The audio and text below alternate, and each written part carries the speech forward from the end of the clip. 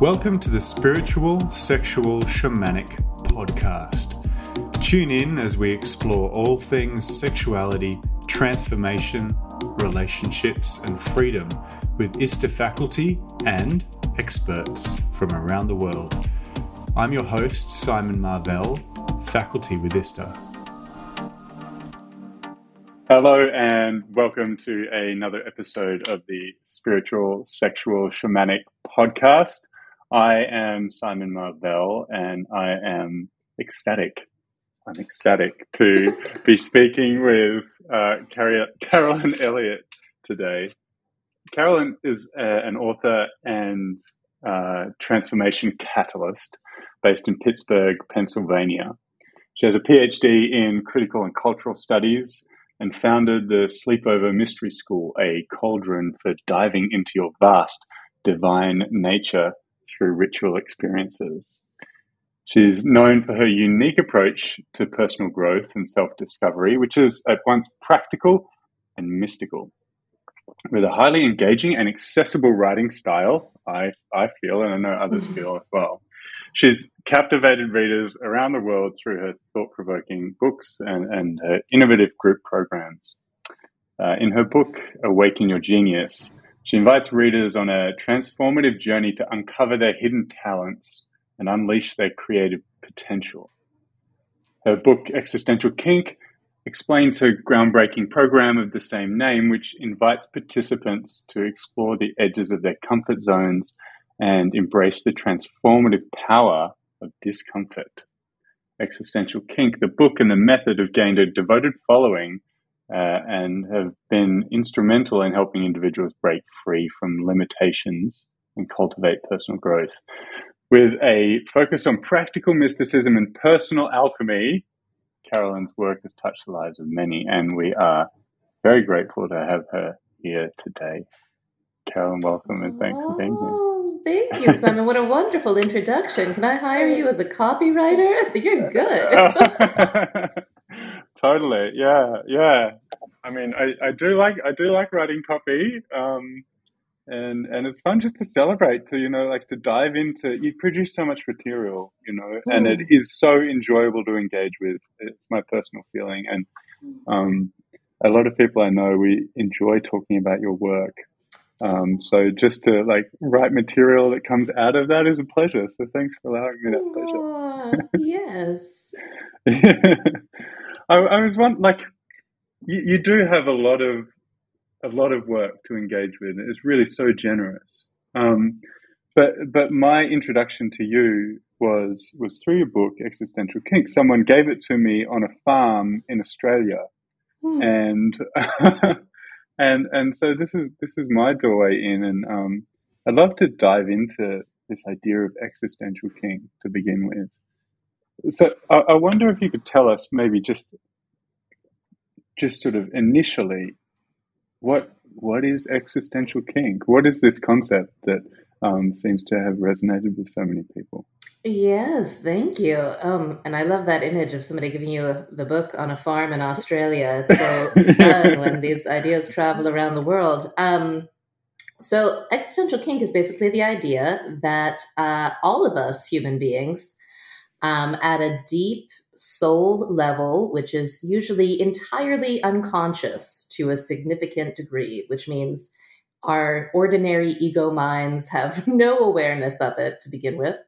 At a deep level, we have an attraction to, a fascination with, we feel compelled by, we feel curious about the painful possibilities of existence in incarnation.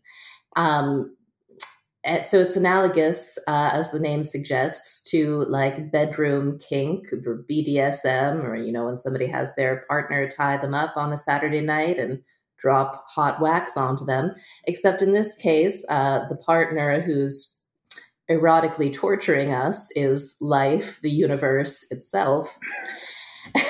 And the premise of the whole philosophy, the notion of existential kink, is that there's kind of a wonderful shortcut that's available to us, which is if we have the courage to admit to ourselves that, yes, I'm not just my ego mind. I'm vast. I contain multitudes. Some parts of me that I may not yet be in conscious relationship with have strong attractions to things that my conscious mind judges as terrible. So I've found for myself, and so have thousands of people that I've worked with, that we have masochistic parts and we have sadistic parts. And I have masochistic parts that are like super turned on by scarcity, humiliation, rejection, and I likewise I have sadistic parts that just get a real thrill out of imposing imposing pain even on people that I love, especially on people that I love.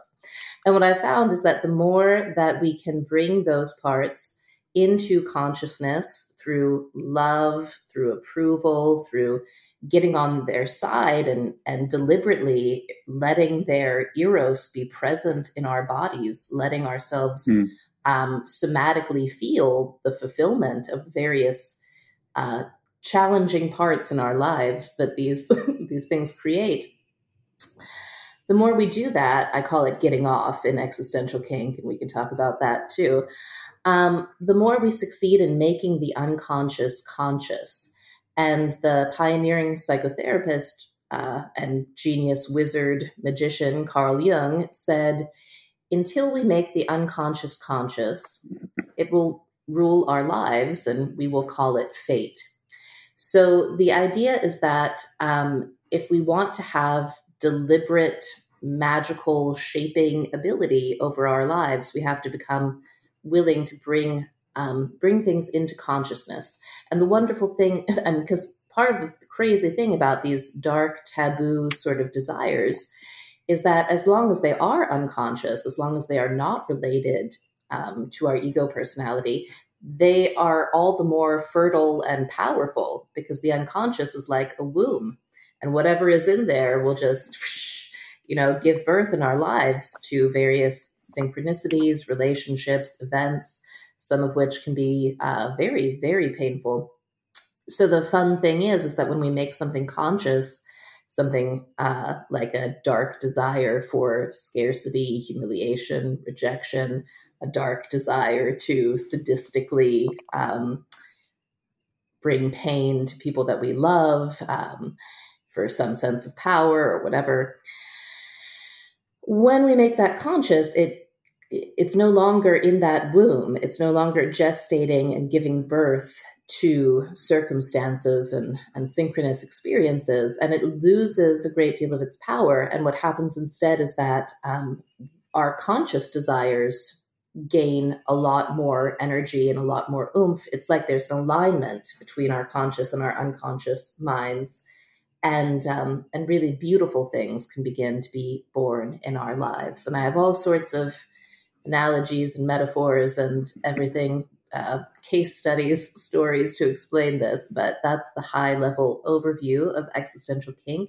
Basically, it's this idea that we can really change our lives for the better really quickly in a magical, integrative, hermetic, Jungian fashion when we are willing to erotically, heartfully celebrate and take responsibility for our own deep power as creators. So I'll zip it right there and let you ask. Oh, you could keep going, that's for sure. I mean to say we'd be happy for you to keep going, that's for sure. I think it's a common view to see kink in various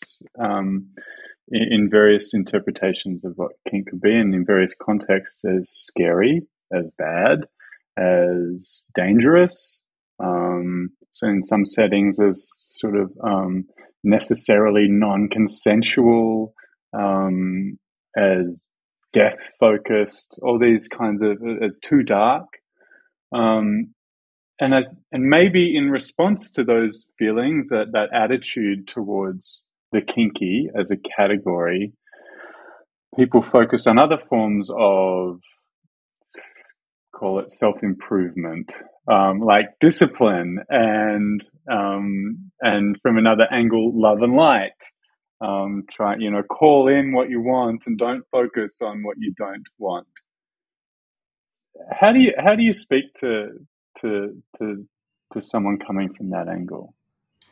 Yeah, wonderful. So, I mean, the first thing that springs to mind is that I'm in I'm in a non-consensual relationship with the universe, with life itself. So, Mm, mm, life, is not asking my permission before my loved ones die, before war breaks out, before all sorts of things, happen that we do not have any egoic, conscious consent over. So part of what existential kink is offering is this idea that, like, spiritually we can learn how to hold that space of consent to have a beautiful kinky lovemaking experience with life.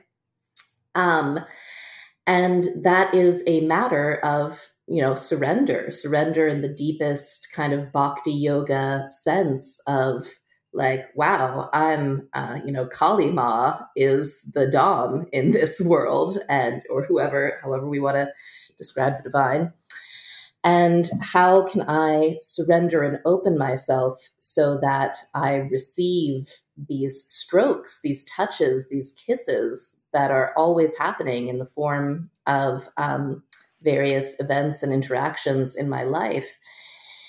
Um, mm, yeah, in a way that's deep and beautiful instead of, miserable. So the way that I connect existential kink to more love and light teachings about creating our own reality is, first off, to say, like, those teachings are completely true. Like, in my experience, all of that law of attraction stuff is completely true, which is that the vibrational essence, the emotional essence with which that I'm inhabiting every day, has a great deal to do with what kind of relationships, what kind of opportunities, what kind of resources come my way.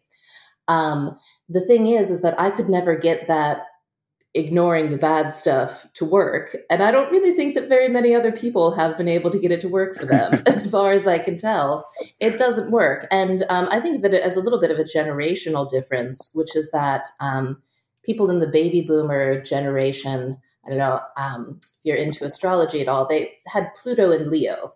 And Pluto in Leo mm, is a sort of, Pluto is still the lord of the underworld, but Leo is very sunny, very like, hey, let's look on the bright side.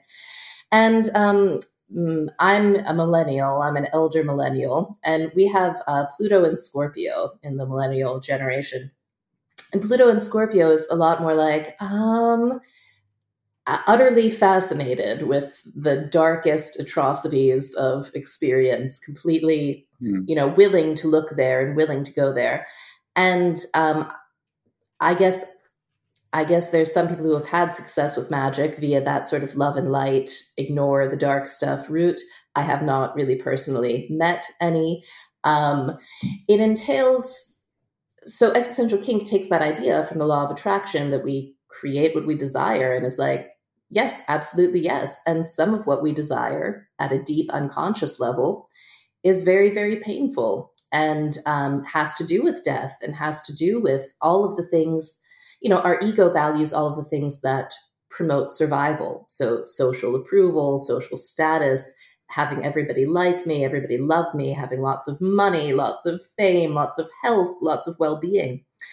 Um, and as Carl Jung pointed out, that's, the main problem with human beings is that we are one-sidedly identified with our ego, but the ego is simply not all of who we are. We are also the self with a capital S.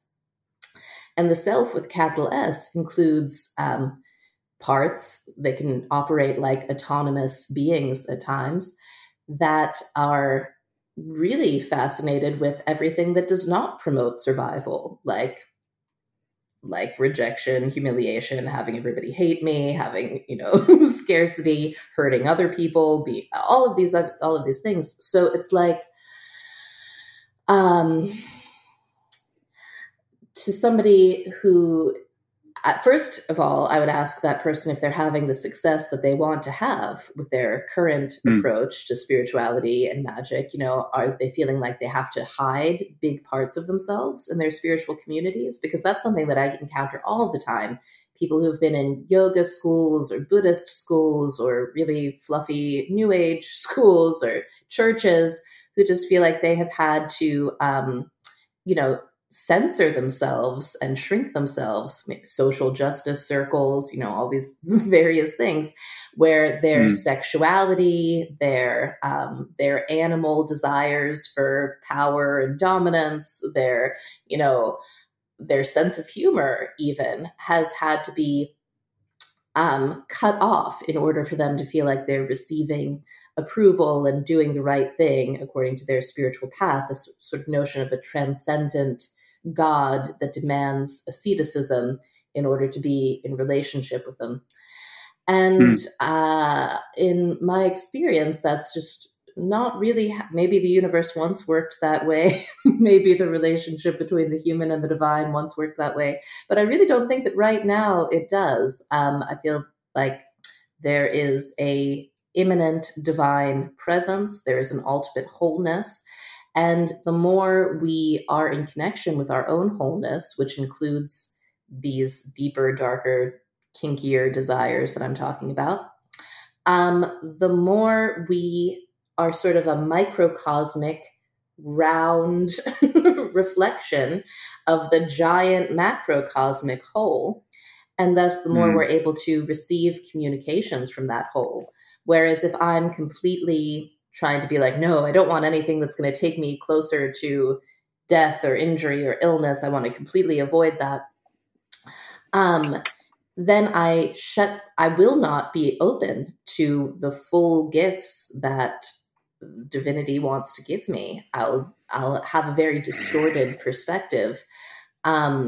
And I think we've all encountered, people who are spiritually enthusiastic, but who are very ungrounded or very ineffective in their lives. And yeah, to me, this has to do with them not knowing how to be in relationship with wholeness. So part of my mission is mm, I'm really all about bringing alchemical literacy to the world.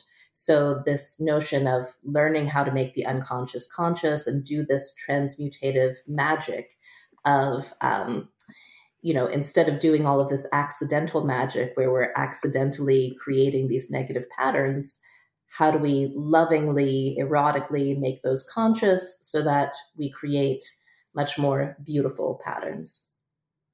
mm, mm, mm. I love that so much. Um, yeah.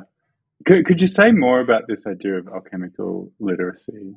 Oh, Like endlessly. what? Yes, I can. Yeah, I Yeah. would like I think it's really important for us to get back to potentially like how you arrived at the idea of existential kink and to feel some examples. And I'd also love for you, to go through the process, which is an incredibly like applicable process for people to go through, and I love that about it.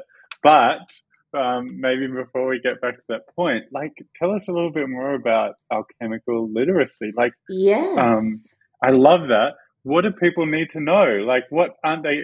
You've said a little bit already, but like, could you say more? Like, what do they need to learn? totally. What can they get Hmm. fluid with that they're not fluid with right now? Absolutely. So I use this phrase alchemical literacy because uh, this metaphor of literacy. So, for example, back in the day, the only people who were literate thousands of years ago were the priests, were the kings, and it was regarded as this super powerful magic. Like when you can read and write, you can do all sorts of things and make all sorts of things Mm, happen that are not possible without that technology. And mm, for a very long time, this skill of literacy was regarded as this, unattainable for the masses. Like just people, the masses of people were too stupid. There was no point in trying to teach them literacy, no point at all. And we learned gradually that that wasn't true. With the invention of the printing press and widespread schooling, we discovered that actually pretty much almost everybody can learn to read and write and wield this power this fantastical technology of literacy by which we make all sorts of, we've created computers and the internet, and we communicate across time and space. So similarly, this work of total alchemical self-realization, the ability to turn the pain and the muck and the poison of life into the shining gold of joy and beauty and fulfillment, that has also been regarded as a very esoteric skill that only super enlightened genius masters can do. And I just have this creeping suspicion, and this, I've seen it with my own eyes, that that's not actually true, that actually alchemical literacy is just as teachable as reading and writing. And, it can take maybe a year or two to teach a kid to read and write. Likewise, it can take a couple years to teach a person to be really alchemically literate, but it can be taught. And the process of alchemical literacy, well, there's a host of tools that support it, including, dream work, dream interpretation,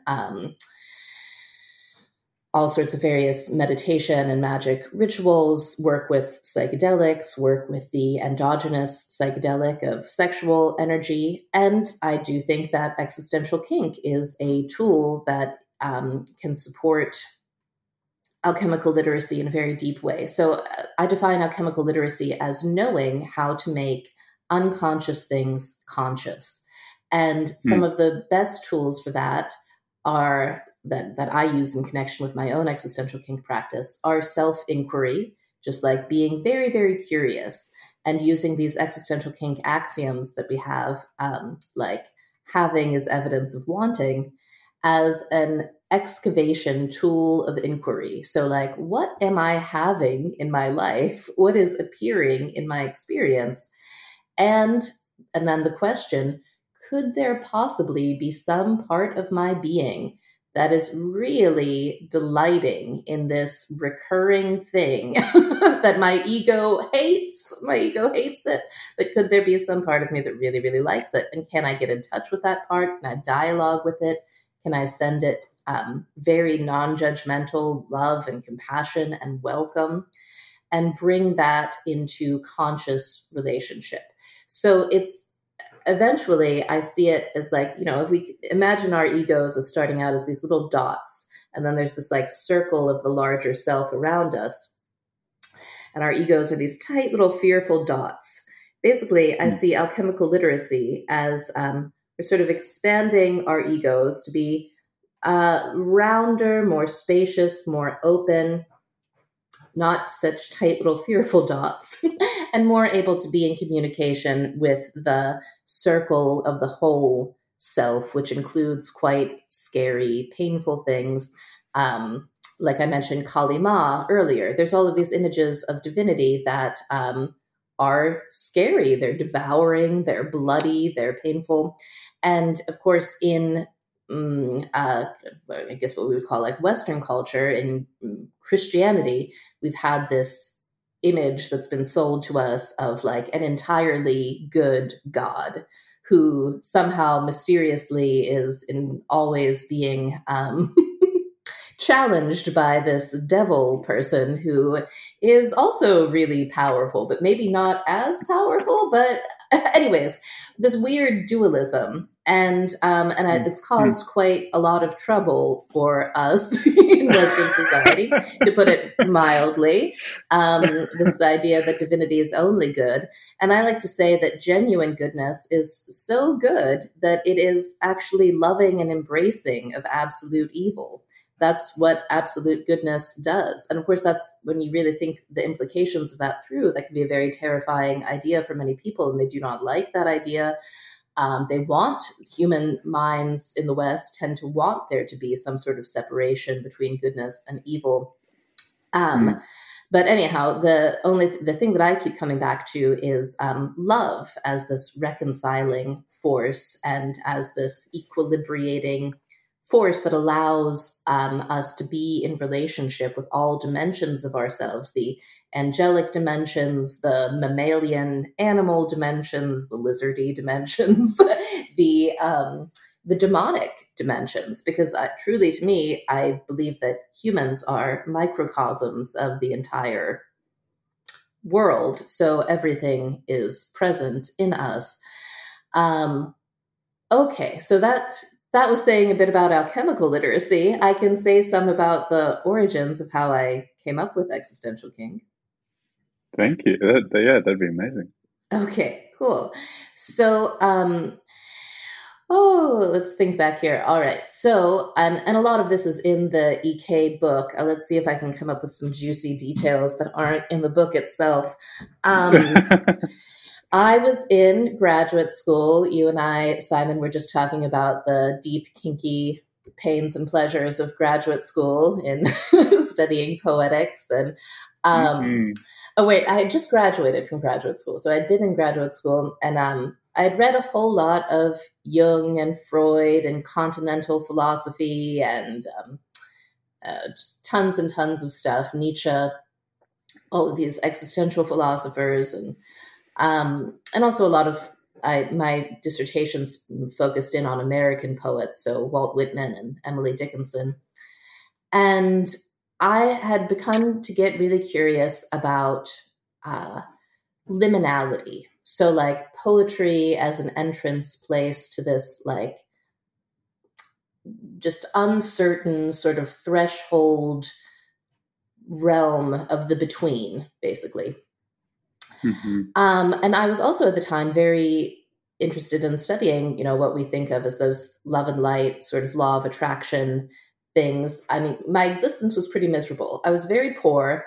I was in terrible relationships all of the time, just a string of utterly miserable, depraved relationships. And I don't know what you're talking about. Yeah. And living in Rust Belt America, freezing in the winter. You were in Buffalo, so oh god, yeah. And it's just a bleak sort of existence I was in. Yeah. And yeah, I had graduated. I knew I didn't want to be a professor. I was involved with this Unity church. So Unity is New Thought. So New Thought comes out of Emerson, comes out of this like 19th century revival of interest in Hermeticism. Mm-hmm. And is very much where the whole positive thinking and like the secret stuff came out of. And so I was really steeped in this notion of like, okay, desire creates reality. Can I find the ways that that's true? And then I also read all of this Jung and Freud, and I knew there was this notion of the unconscious and this idea that we might have desires and drives that we are unconscious of, not aware of. And I was in sort of dire straits. I was, let's see, what year was it? It was like 2015.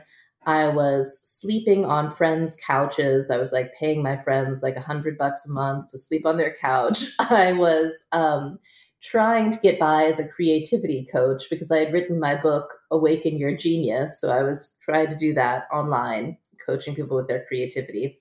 And I was just like squeaking by. And one day it was very brutally cold. It was a December morning, and I was in line at the local food bank to try to get some government cheese. Essentially, that's actually what was happening. It was 1000% what was happening. And I was on the phone with my mother, and my mother, who was basically like refusing to feed me. My mother was like, "Well, you're a grown woman, Carolyn. You better go out there and figure it out." I was like, "No, Mom." Okay. Anyways, so I was in line. And I was so just like feeling this the pain of humiliation, obviously, because I had friends that I had gone to high school with, college with, who would call me up and ask me to go out to dinner or whatever. And I could not afford like a $20 dinner or anything. Anyways, I was in this like deep humiliation. And I was like, wow, I wonder if part of me enjoys this. Could some unconscious secret part of me be enjoying this? And at the time, interestingly, this is something that I don't usually talk about on many interviews, and I didn't even go a whole lot into in the book, but I was involved with an organization called One Taste. And One Taste, is quite nefarious. There's been like documentaries about the scandals made. But One Taste taught a practice called orgasmic meditation. I think they're even trying to revive themselves now, which, anyways, that's interesting. But orgasmic meditation was great. So apart from the flaws of the organization or whatever the things themselves, just like hot yoga is great, whatever you think about Bikram, orgasmic meditation is great, whatever you think about Nicole Dedone. And bless her, I see many bodhisattva dimensions of her being, and I have a lot of gratitude to her. But the practice of orgasmic meditation was basically the best thing going in my life at the time. And it involved being stroked for 15 minutes, no strings attached, just would get my clitoris stroked. So I would go to these orgasmic meditation meetings, get my clitoris stroked in this very, contained fashion. So like orgasmic meditation is 15 minutes long. There's a timer. There's this procedure that's repeated over and over again. People wear gloves. There's lube. There's little towelettes. There's this whole little contained scene with blankets and pillows. And it's quite nice. And it was helping me get in touch with the erotic energy in my body. And I was having totally sober, not on any kind of drugs or alcohol, I was having psychedelic visions during these orgasmic meditation sessions. And it was very deep for me because I have a background in magic in the sense that my father growing up was, I like to say my father never met a cult he didn't like. He took us to every sort of weird spiritual thing around. I was initiated as a Rosicrucian when I was 11. We were Rosicrucians, we were Druids, we were Wiccans, we went to Buddhist places, Hindu places. My father had almost died at the Jim Jones cult back in the 60s. He narrowly escaped that too. Moved to Pittsburgh and meet my mother. So anyways, my dad is interested in all sorts of far out things and took me around to all sorts of far out things. So I was familiar with the idea of the goddess and I was familiar with the idea of magic, but I had it filed under a category of like dorky stuff that my father is into that I'm not necessarily that into. But one day in orgasmic meditation, I had this very vivid experience of the goddess as the erotic energy in my body. I saw, the orgasm was happening and I saw with my third eye it was like these hard to describe it. It was a butterfly and then it was a waterfall and then it was a rose. It was all these like classically feminine shapes, but I could directly perceive the Shakti orgasm pleasure energy taking those shapes spontaneously. And it was very revelatory to me. And I was like, oh, the goddess is present in my body. This energy, this generative power is right here. It's this orgasmic power. And there was a saying in the orgasmic meditation movement, which is the truth is sensational. And so I was just thinking about all of these things and it was this sort of long, slow, gentle process of inquiry over a period of months where I would just pay attention. Like I was, frustrated in my coaching business. I think I was charging like $100 an hour for coaching. I could barely find any clients. Meanwhile, I knew people through the orgasmic meditation movement who were charging $1,000 an hour for coaching. And this blew my mind. I mean, I'd grown up in Pittsburgh. My parents worked in nonprofits. The thought that anybody would pay anybody $1,000 an hour for anything just blew my mind. So I remember I started out doing the inquiry with the work of Byron Katie, which I love, love, love, and highly recommend to everybody as a warm-up for existential kink practice. And I was inquiring on the belief, people should want to pay me $1,000 an hour for coaching. I've written this fabulous book. Why are they paying these other losers who haven't even done anything? So anyways, I was investigating that belief. And I, in the work of Byron Katie, you turn things around. So I turned it around to nobody should ever want to pay me absolutely anything for coaching ever, ever, ever. And when I thought that thought, I felt this like zing all through my body, and I felt my clitoris pulse. And I was like, oh my goodness, I am legit actually turned on by the thought of being devalued, being never paid anything. And it was just this crazy moment for me because I realized like, wow, I don't just have bedroom kink. This is an existential matter that affects my whole livelihood and every my life.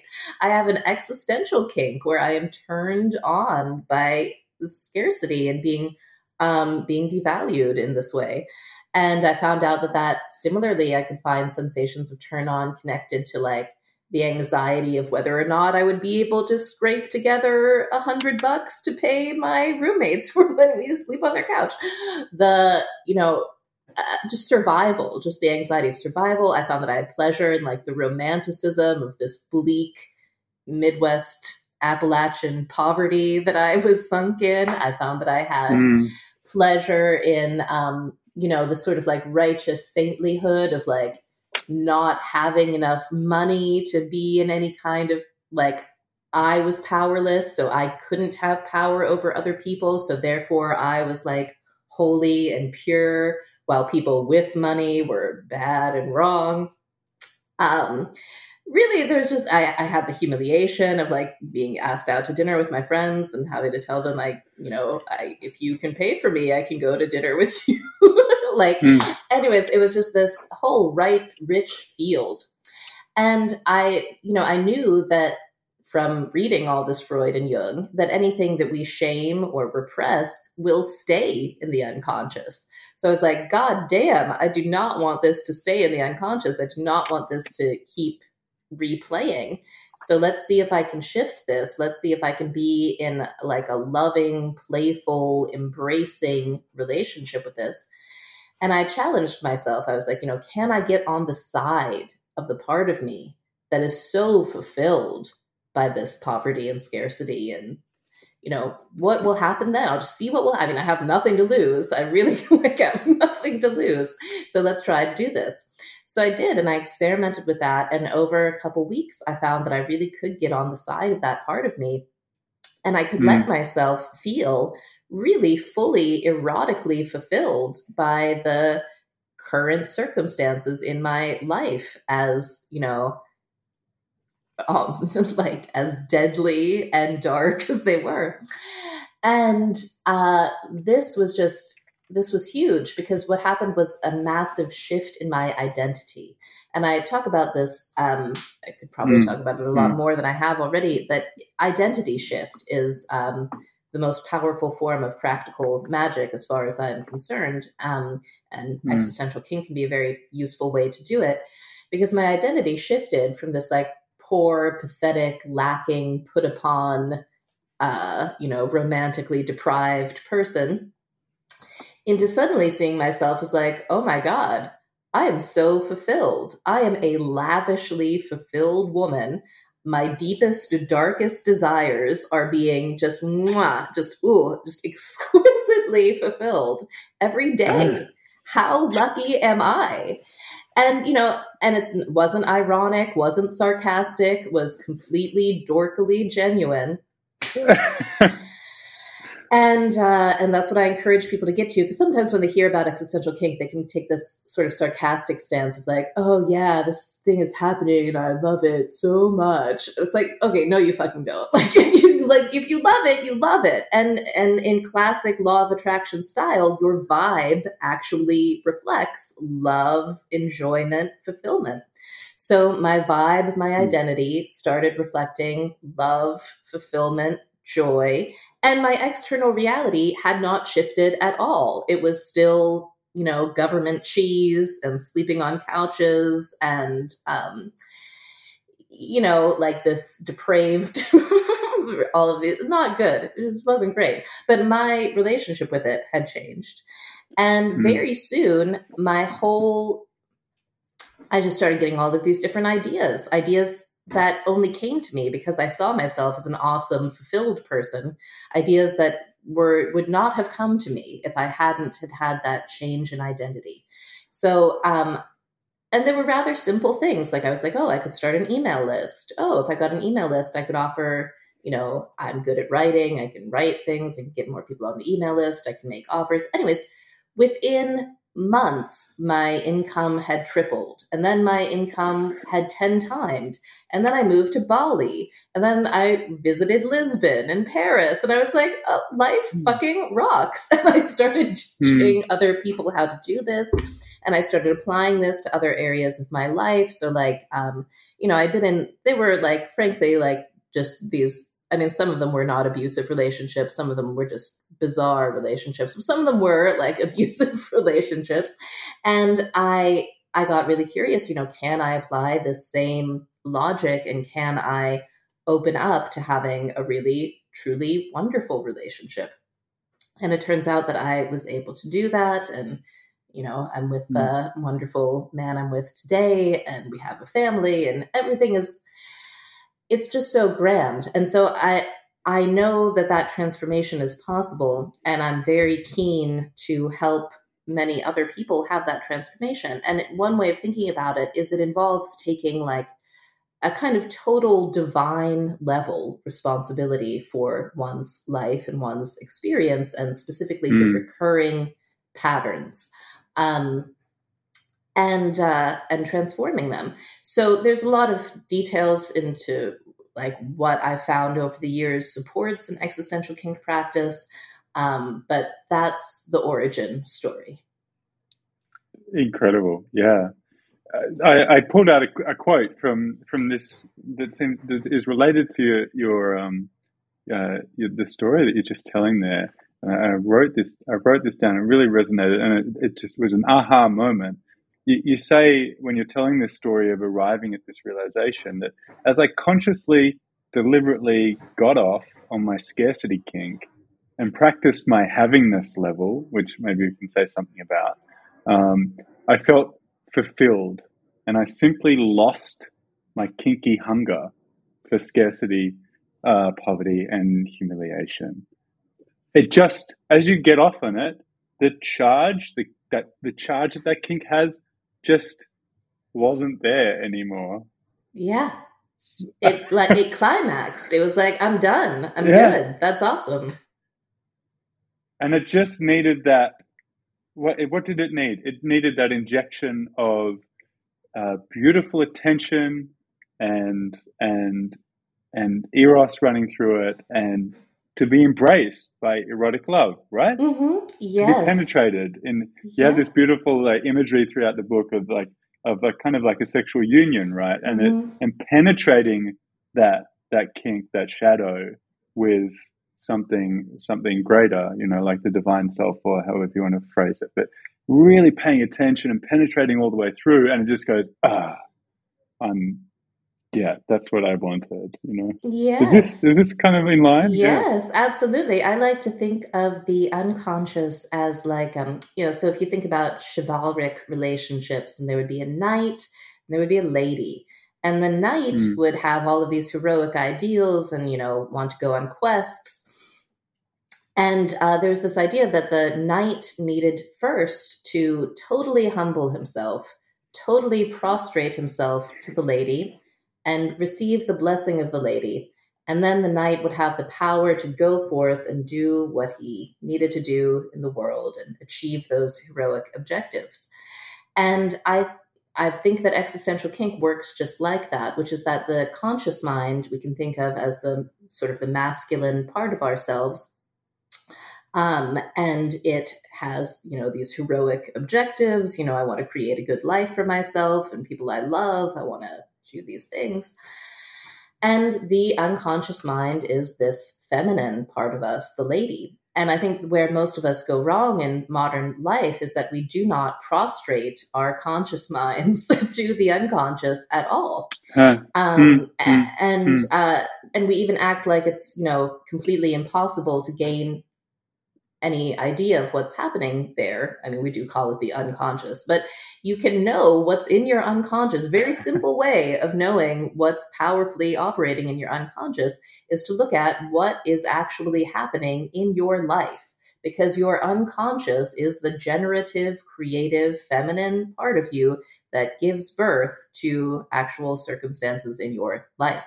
So, so it's basically it's all around you. It's in you. You are. It's the external world is that's your unconscious. So you don't need to go to psychoanalysis for years on end to work out what's in your subconscious, because it's literally You know what what? your life consists of. You actually don't. And it's fascinating because I even found in Freud's letters, I should find the exact citation, but he would write to his people that he was training in psychoanalysis. And he was like, look, the thing is that people have these deep attractions that they're not aware of to the horrible thing in their life. And they keep creating it over and over again. And a part of them secretly loves it. But Lord, I've tried telling people that and they just like scream at me and run out of the room. So what I have to do is I have to like get them to bring me their nighttime dreams and step by step show them in their nighttime dreams how their own dreaming self is telling them this about themselves. And that's how I get them to accept these very unpleasant truths, because it comes from their own dreaming mind, and then they can accept it. But I just try to tell them, they can't accept it. So I'm doing it differently than Freud a little bit. I am just telling people, look, you have these attractions to things. I'm doing it on a mass scale, so people take it a little bit less personally. I'm like, look, we all do. We all do, okay? It's not personal. It doesn't mean anything bad or wrong about you. It's very human. And that's cool, because that, recognition that it's a human quality and not an individual failing seems to help people open up to this truth. So yeah, it was well known by Freud and Jung and Adler and all of the psychotherapists, all of the people who pioneered that. But yeah, they could not get people to understand it if they just told them up front. So they developed the whole art of dream interpretation, which is great. And I love doing dream work. I do a ton of it myself.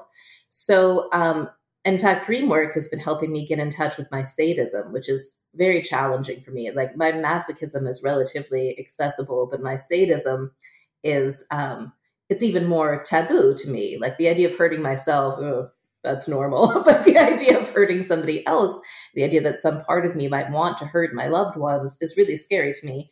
Anyways, dream work helps me do that. So there's all of these tools. Psychotherapy has wonderful uses, but yeah, you don't need to do that. You can just look at your life if you have the courage, if you have the honesty.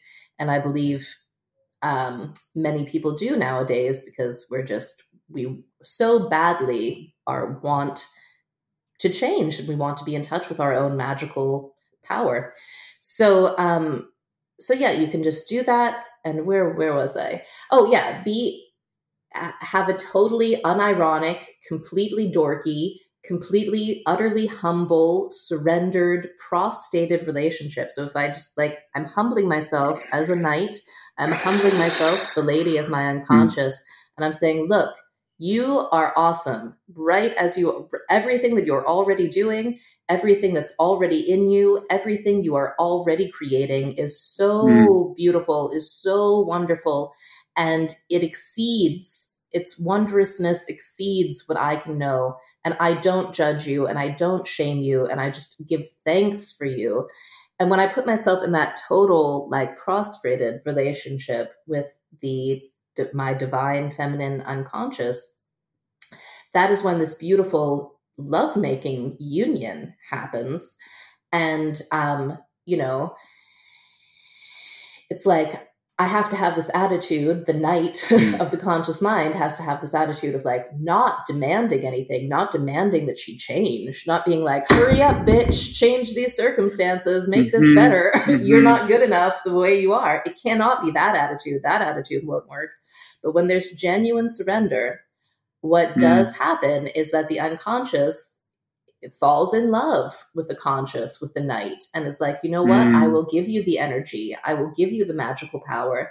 I will give you the creation that you need to fulfill your heroic aims. And then, zoom, the knight goes forth and does those things.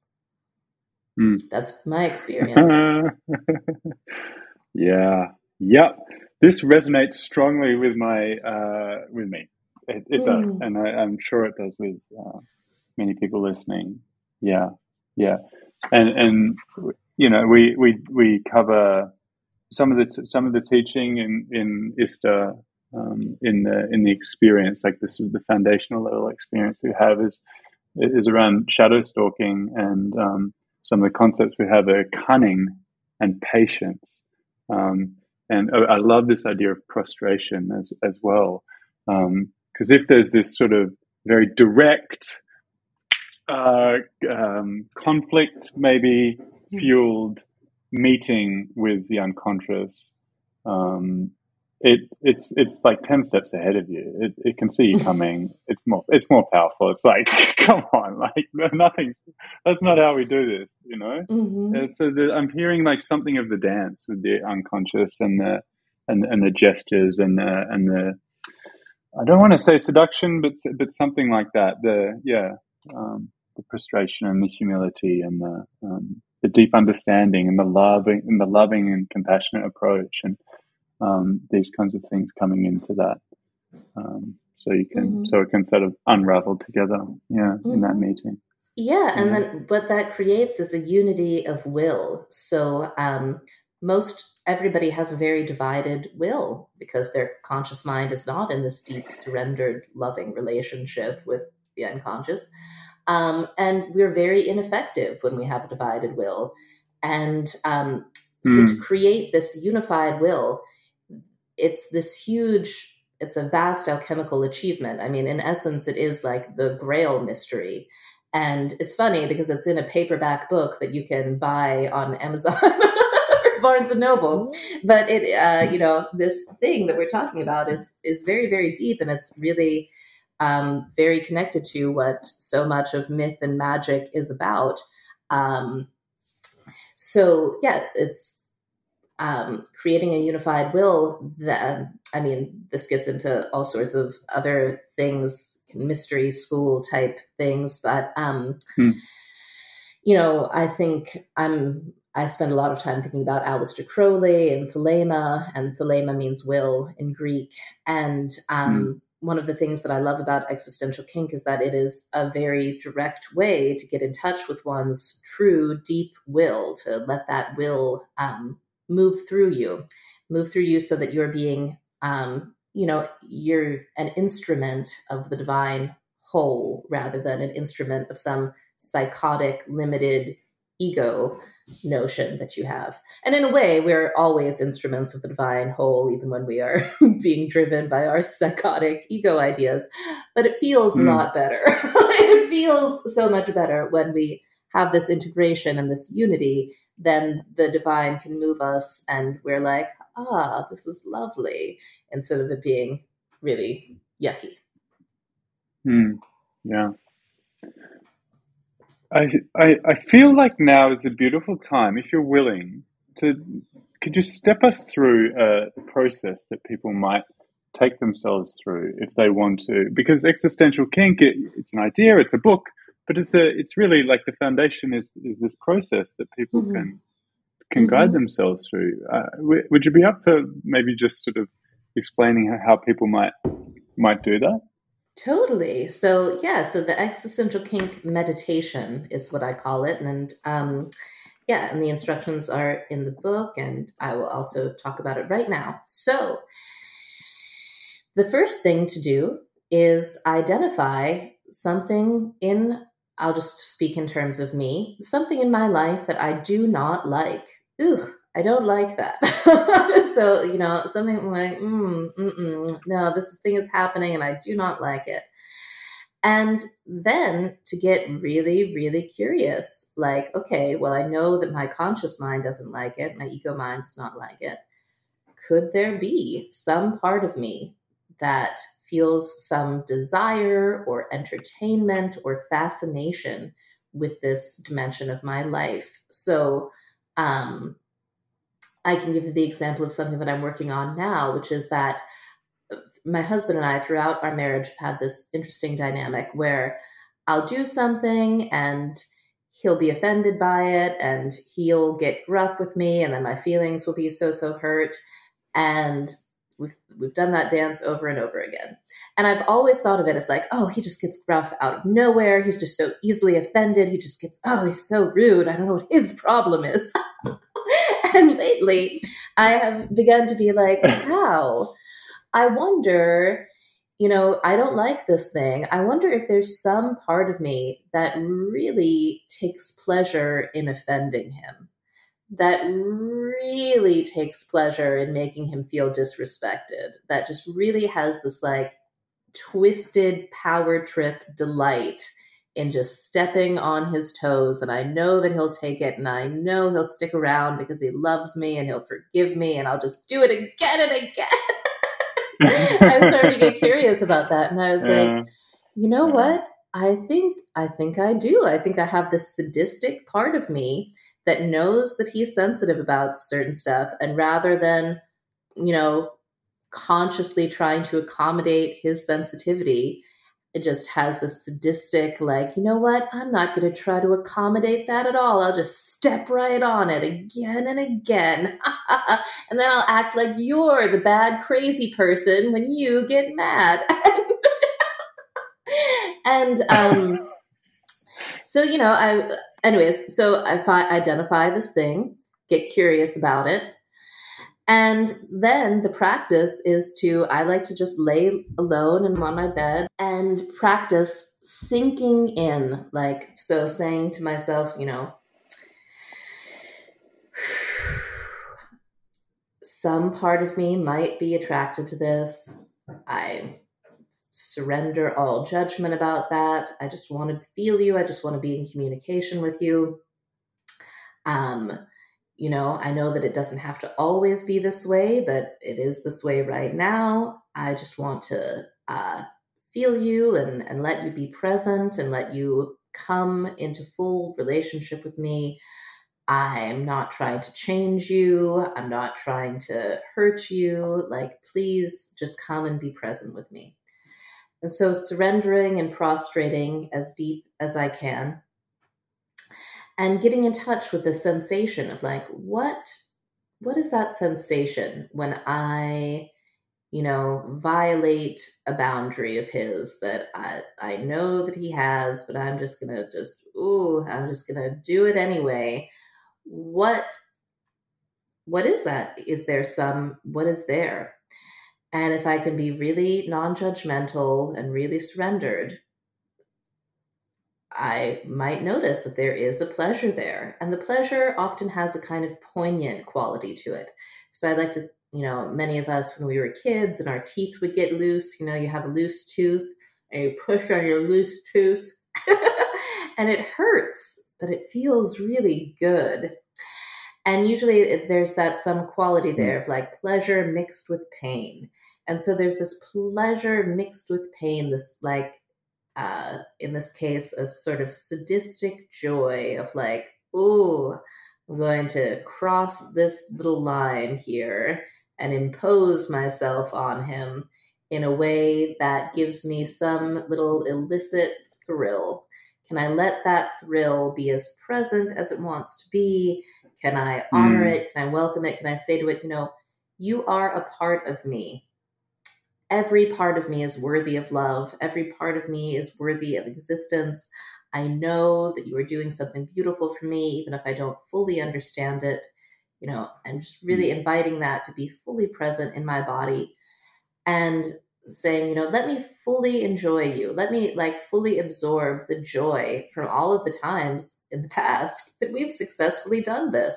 I know that I've never been fully on your side before. I know that I've never fully let your joy and your fulfillment be present, but we've created all these fulfillments. So let's just feel that. Let me fully receive that. And then just practicing fully receiving all of the incredible illicit joy that I've gotten over the years by doing this thing that irks my husband. And wow, there's a lot of joy there. There's a lot of pleasure. There's a lot of high, a high of power of oh, whoa. And I will just work with it that way and just be as kind and as loving to this part of me, as non-judgmental, and really accepting that. So this prostrating of the conscious mind, really telling it, like, you don't have to change. You can keep doing this thing you've been doing. I'm powerless to stop you anyways. I just want to be in relationship with you and let your joy be more present and alive in my body. And so taking that attitude, and so this is a practice that I'm currently engaged in. So this will probably take weeks of me doing this every day and dialoguing with this part, and before it feels safe enough to like fully expand and fully be present. And that's what I call getting off in existential kink, where there's some sort of climax moment. And that climax can be erotic. It can be felt in the genitals. Some people do a self-stroking practice with existential kink. I don't usually do that myself. I usually just feel. But I have experienced that, like, energetic, erotic climaxes. But other times the climax can be more like a heart climax. So, I might just like burst out laughing. Like I might just let the joy be present that way. But whatever it is, I know that I have gotten off in existential kink when my relationship to the thing that previously I really didn't like, completely changes, and I experience it changing in live action in my life. So, with the thing with the scarcity, like I remember one day I got a bill in the mail that I had no idea how I was going to pay. And instead of that sending me into like a spiral of anxiety and self-loathing, I just like laughed and laughed. Like it was just like the funniest, like most delight. It made my day. I was like, wow, this is amazing. So it's when my attitude has genuinely changed into the thing happens that I previously really, really hated and really was not taking any kind of responsibility for, and feeling like, oh, poor me, this is happening again. When this happens again, so the next time, I am, doing this thing, I'll know that I've really gotten off on it. When, my husband has his response, he'll get irritated or something, be a little gruff. And I will be like, I'll feel the joy. I will consciously feel that. I'll be like, oh, yes, I succeeded in hurting your feelings. Oh, my God, this is so awesome. You're exquisite when you're angry. Like when I'm able to really feel that, I will know that I have gotten off on it for real, and that my relationship to it has changed. And I know that so that'll happen a few times. And then, the game loses its fun. Like I'll no longer be unconsciously violating this boundary, because I will have fully enjoyed the game, and it'll be on to a new game. Yeah, incredidible.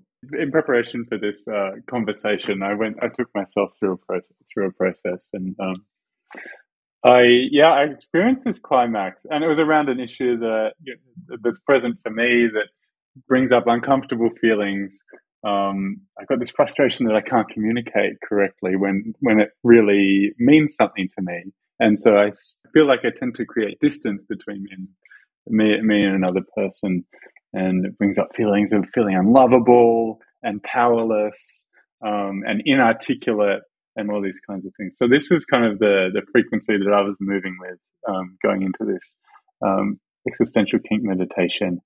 And I just dropped into a space that was, I don't know if this is just personal for me, but I felt so spacious, and I felt like I could dive into myself and my being so freely and powerfully. And I experienced this climax moment as well. I just spontaneous laughter, going, holy fuck, it just felt so fucking good to be like, yeah, I'm unlovable and I'm powerless. And yeah, the experience in my body was palpable. It was like there was pleasurable electrical currents moving through me. And Yeah, but I got it. Thank you. Wonderful. I love to hear this. Yay. Yeah, it's crazy. It's Yeah, like we're all being crucified perpetually yeah, by by our experience of life. And it's like the minute that we can surrender to this crucifixion, like, wow, I'm unlovable. Wow, I'm sadistic. Wow, I just, the moment we can just be like, and really, really stop struggling against it. What we resist persists. And it's yeah, very true. And what we orgasmically surrender to is able to shift. yeah, yeah. It's so amazing.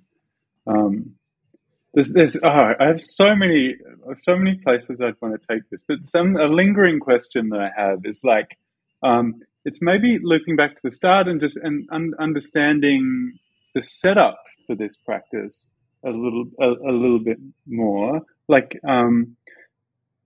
the question is basically like, where do these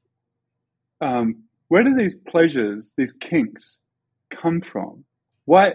Why? How do they get set up? How do they get established in our unconscious? Great question. So, if we think about it very literally, sort of like a kink in a hose is like you have a Mm, hose and it's like bent in a certain way, and the water can't go through, it can't move through. The theory that I have about it is Freud liked to say that everybody was polymorphously perverse, that as little children, we just really enjoy everything. Like that we have so much openness and so much willingness to receive everything. It's just the pure sensation that it is. And we don't necessarily have these mental judgments about what's good and what's bad.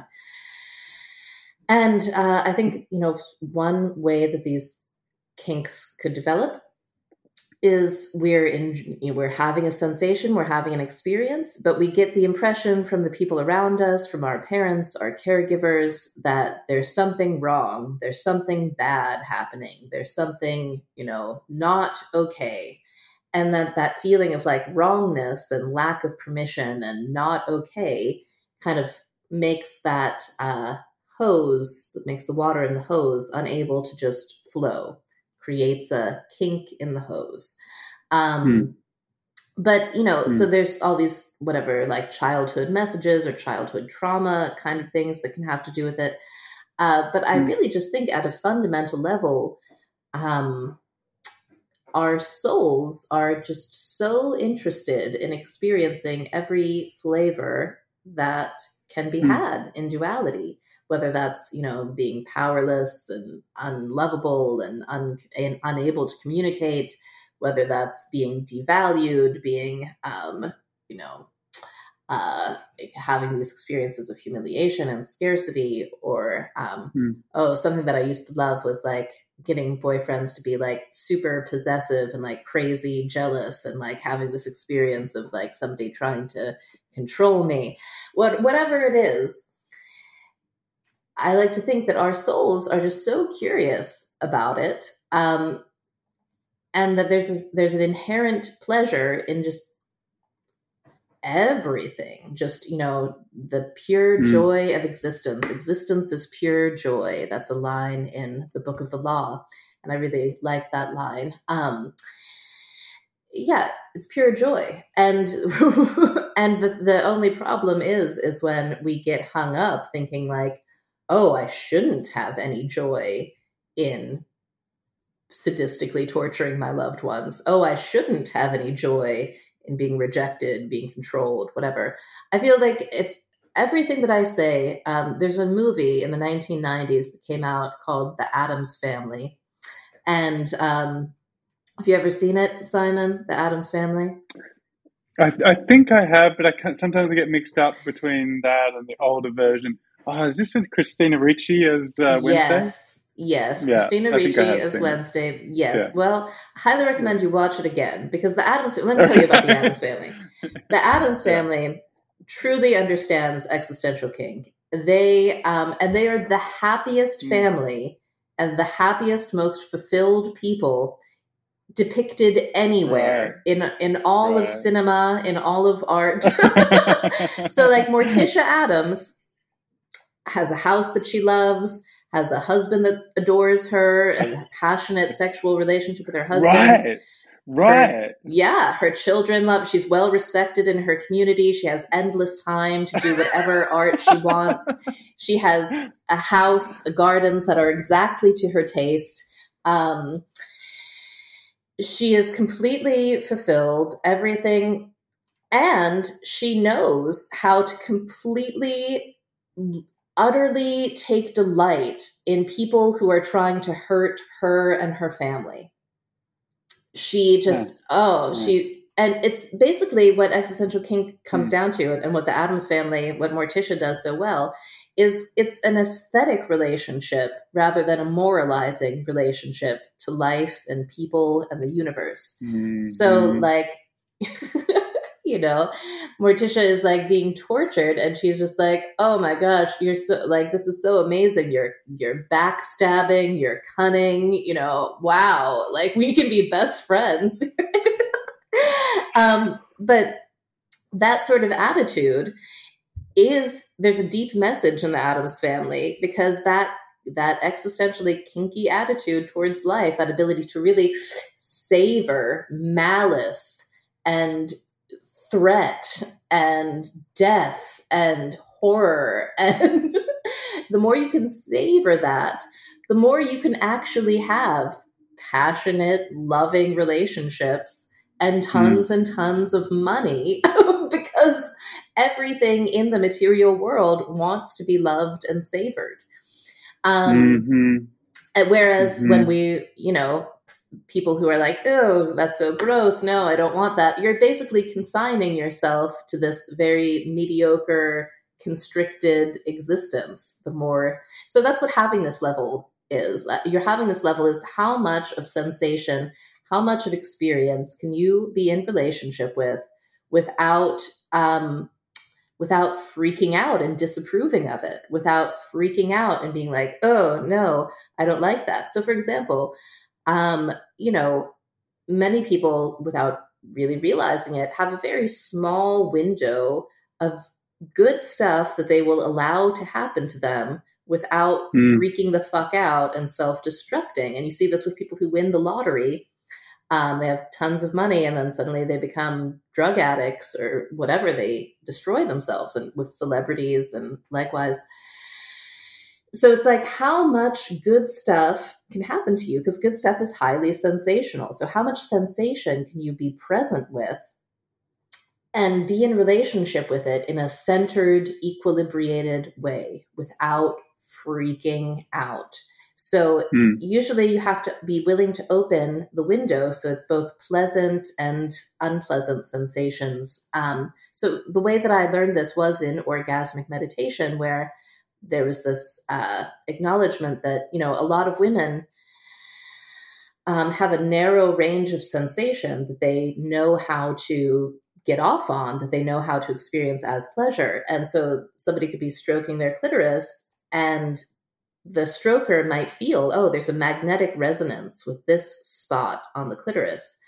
But the woman might not know how to that might be out of her range, even though there's that magnetic resonance there. So the woman would ask the stroker to like change the stroke or move the feeling. And the challenge in the practice would be the invitation to the woman to like see if you can expand the range of sensation that you are willing to get off on. And likewise, life can be in this resonant, stroking relationship with us. And that there's truth in that magnetism and that resonance. And life is always stroking me on the resonant magnetic spot. But if I'm not in approval of that, if I'm not willing to fully take that in and surrender to it and experience the like out of control joy of it, because, that's also orgasm is out of control. It's an involuntary limbic thing that's happening. If I'm not willing to go into that, then I'll be like, ew, no, get away, move, get off that spot. Don't be on that resonant spot with me, life. And I will refuse the actual deep resonant stroke. So to me, there's just this ongoing practice of knowing that God, life, the universe is always stroking me in this very resonant, magnetic way. And will I let my conditioned mind refuse to enjoy that? Or will I surrender to the total out of control, involuntary orgasm that life is? Mm-hmm. Yeah. Yeah. Good question. Yeah. So watch The Addams Family. It's a great Halloween movie, and they give a really deep transmission about exactly how to do this. And what I also love about The Addams Family is they're very in touch with their immortal nature, with their and with their ancestry and everything, and this awareness of immortality and this awareness of the larger self with a capital S, I feel is really central to magic, to mystery. I know that ISTA considers itself a mystery school, and I hope to learn more about that one day. I was saying to Simon before we started recording that, I also run a mystery school. It's called Sleepover Mystery School. And from what I hear about ISTA, it's the other existing organization that calls itself a mystery school that actually seems to me like a legitimate mystery school. So I think that that's very, very cool. I think the organizations and the work that we do probably have a lot in common because we're both working with this, sexual orgasmic current as a portal to these larger dimensions of ourselves, which conventional society shuts down. Yeah. So I love how you have, you're bridging across there to this idea of mystery and facing the mystery. Could you say more about this? I guess like the shadow, like the shadow, like the unconscious, like kink. There's perhaps a prevailing attitude towards mystery, one of discomfort, uncomfortable feelings towards mystery. Like we don't like it because we want to know, we want to control what is going to happen. We don't want things to happen to us. We want to plan for things. Even just thinking, oh, we've only got one life. We want to guard against death. We want to make sure that we're optimizing the best years that we have. These kinds of things come to me when I feel like I'm resisting the mystery that life or the universe wants to bring me. And I think this is probably pretty common, like a resistance towards mystery, and this belief in control and our capacity to decide what happens to us. Could you maybe go from there and just tell us a little bit about the mystery and how your mystery school approaches these ideas and what you're inviting people to step into? Oh, thank you. Yes. So, whew. So my book is about shadow work, and something that I like to say these days is that shadow working is God working. So there's this term that literally means God working, and it's theurgy. And all of the mystery schools of antiquity, whether it's in Sumer, Egypt, Greek mystery schools, all of them were concerned with theurgy, with God working. This idea of like, how do we use ritual? How do we use gesture and drama and perhaps some kind of entheogen to bring into us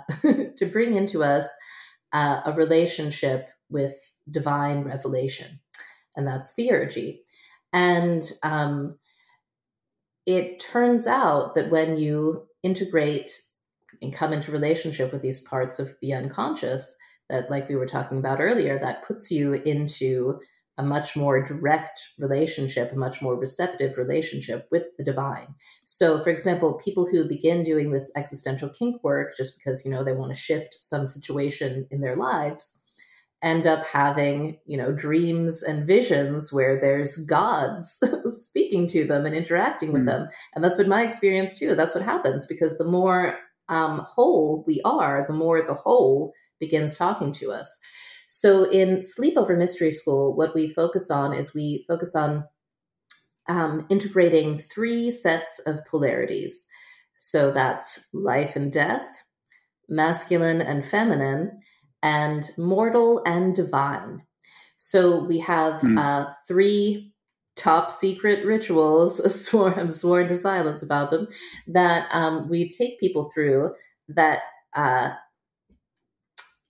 that use all the tools of ritual to spark a process of integration of those very, very deep polarities that the human mind does totally, just like you were saying, has a lot of resistance to. Naturally, we have a lot of resistance to death. We have, when we're in, there's all sorts of things happening with masculine and feminine these days, but oftentimes, the ego will be like, well, I'm in a woman's body. I'm a woman and that's what I am. I'm just, and meanwhile, there's these other dimensions of us. And a big one, obviously, also is the distinction between mortal and divine, or human and divine. So again, in Western culture, we've had all of this conditioning about, I'm a sinful, pathetic little worm and the great God is judging me. Anyways, so the art of finding out, what that integration is like. Anyways, we do these rituals, and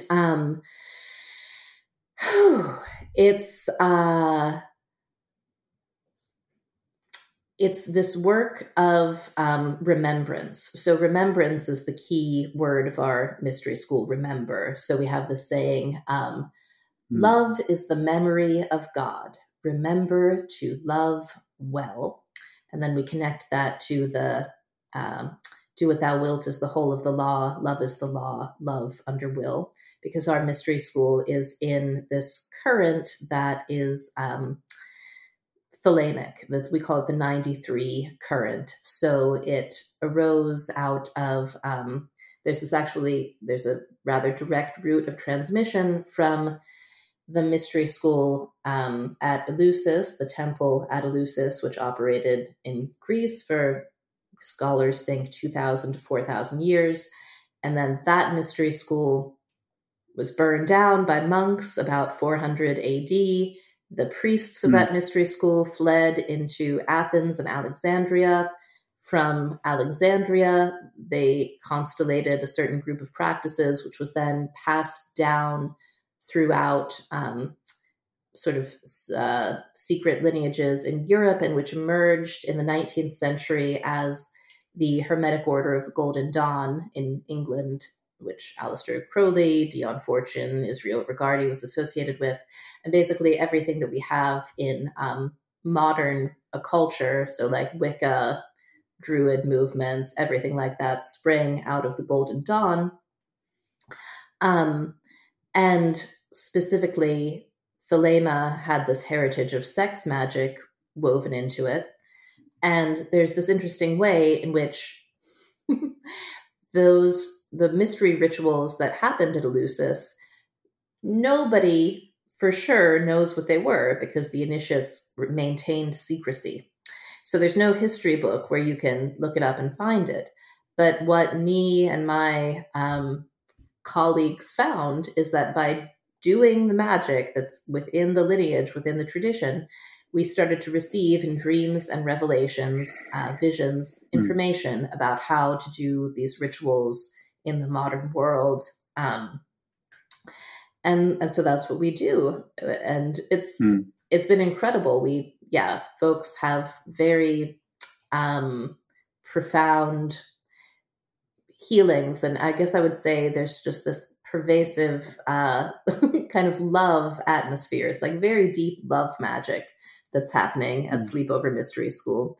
And I could go on and on about it forever, but thank you for letting me speak to it. So yeah. And the archive of mystery school knowledge, wisdom, accumulated experience being transmitted, not through paper and not through like library, what's in a library, but literally in the practices and and in the consciousness that is sparked and opened up when you practice them.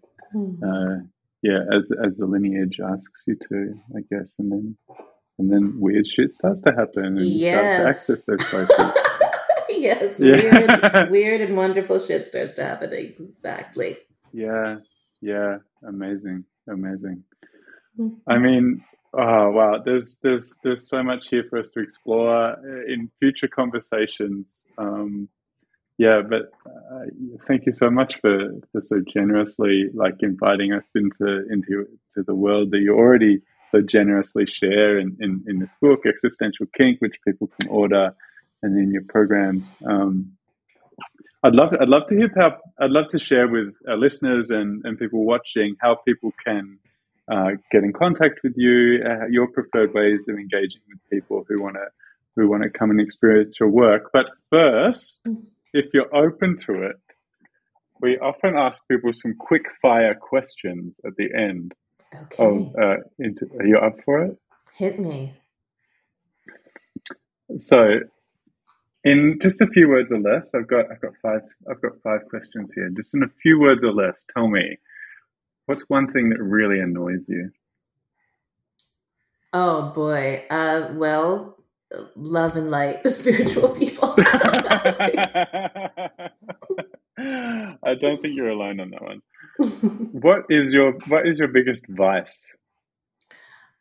Vanity. Who would you love to have dinner with? My old friend Alistair Crowley. Mm-hmm. What's a song you love hearing? Roses, the Ibanez remix. Oh, okay. I'll look that one up. And finally, what is a ritual or tradition in your life that you just love? Oh, every morning, my husband and my little daughter and I, we sing a song to Ollie. We sing Good Morning Starshine from Hair. So that's fun. Wow. Oh, that's gorgeous. Mm-hmm. I love that so much. Yeah. Carolyn, thank you so much. How can people get in touch with you? Yeah. So depending on when this airs, I'm sort of in between websites. There's carolyngraceelliot.com, and then also my new website that's coming into existence, should be ready in a week or two, is just Carolyn Lovewell. I don't know what the ending will be, but if you search my name, Carolyn Elliot or Carolyn Lovewell, my husband and I were developing a new family name. It's Lovewell. They can find my website, and there's on my website, you can join my email list. You can get free chapters from the book or free EK meditations. Join my email list. My email list is the best way to be in touch with me. I send all sorts of fun emails out and resources. And also, depending on when this airs, probably if it's within the near future, applications for Sleepover Mystery School 2024 will still be open. So on my webpage, you can find the links to Sleepover Mystery School, and you'll see all about the program. It's a 9-month program. And let's see. I have an Instagram, and I have a link tree in my Instagram. You can find links to various things there. I have a podcast with my dear friend Layla. It's called Sleepover Podcast with Carolyn and Layla, and that's available on pretty much every podcast platform, Spotify and Apple and everything. And we interview people from our mystery school, and we talk about far out things, so you can tune into the podcast. That's how folks can get in touch with me. Amazing. Awesome. Great. Thank you so much for sharing your time once again, and look forward to speaking to you again in the future. Yes. Thank you, Simon. Thanks for listening to the Spiritual, Sexual, Shamanic podcast. To find out more about ISTA's retreats, festivals, workshops, or to work with our faculty, see our website, ista.life, or find us on Facebook at www.ista.life,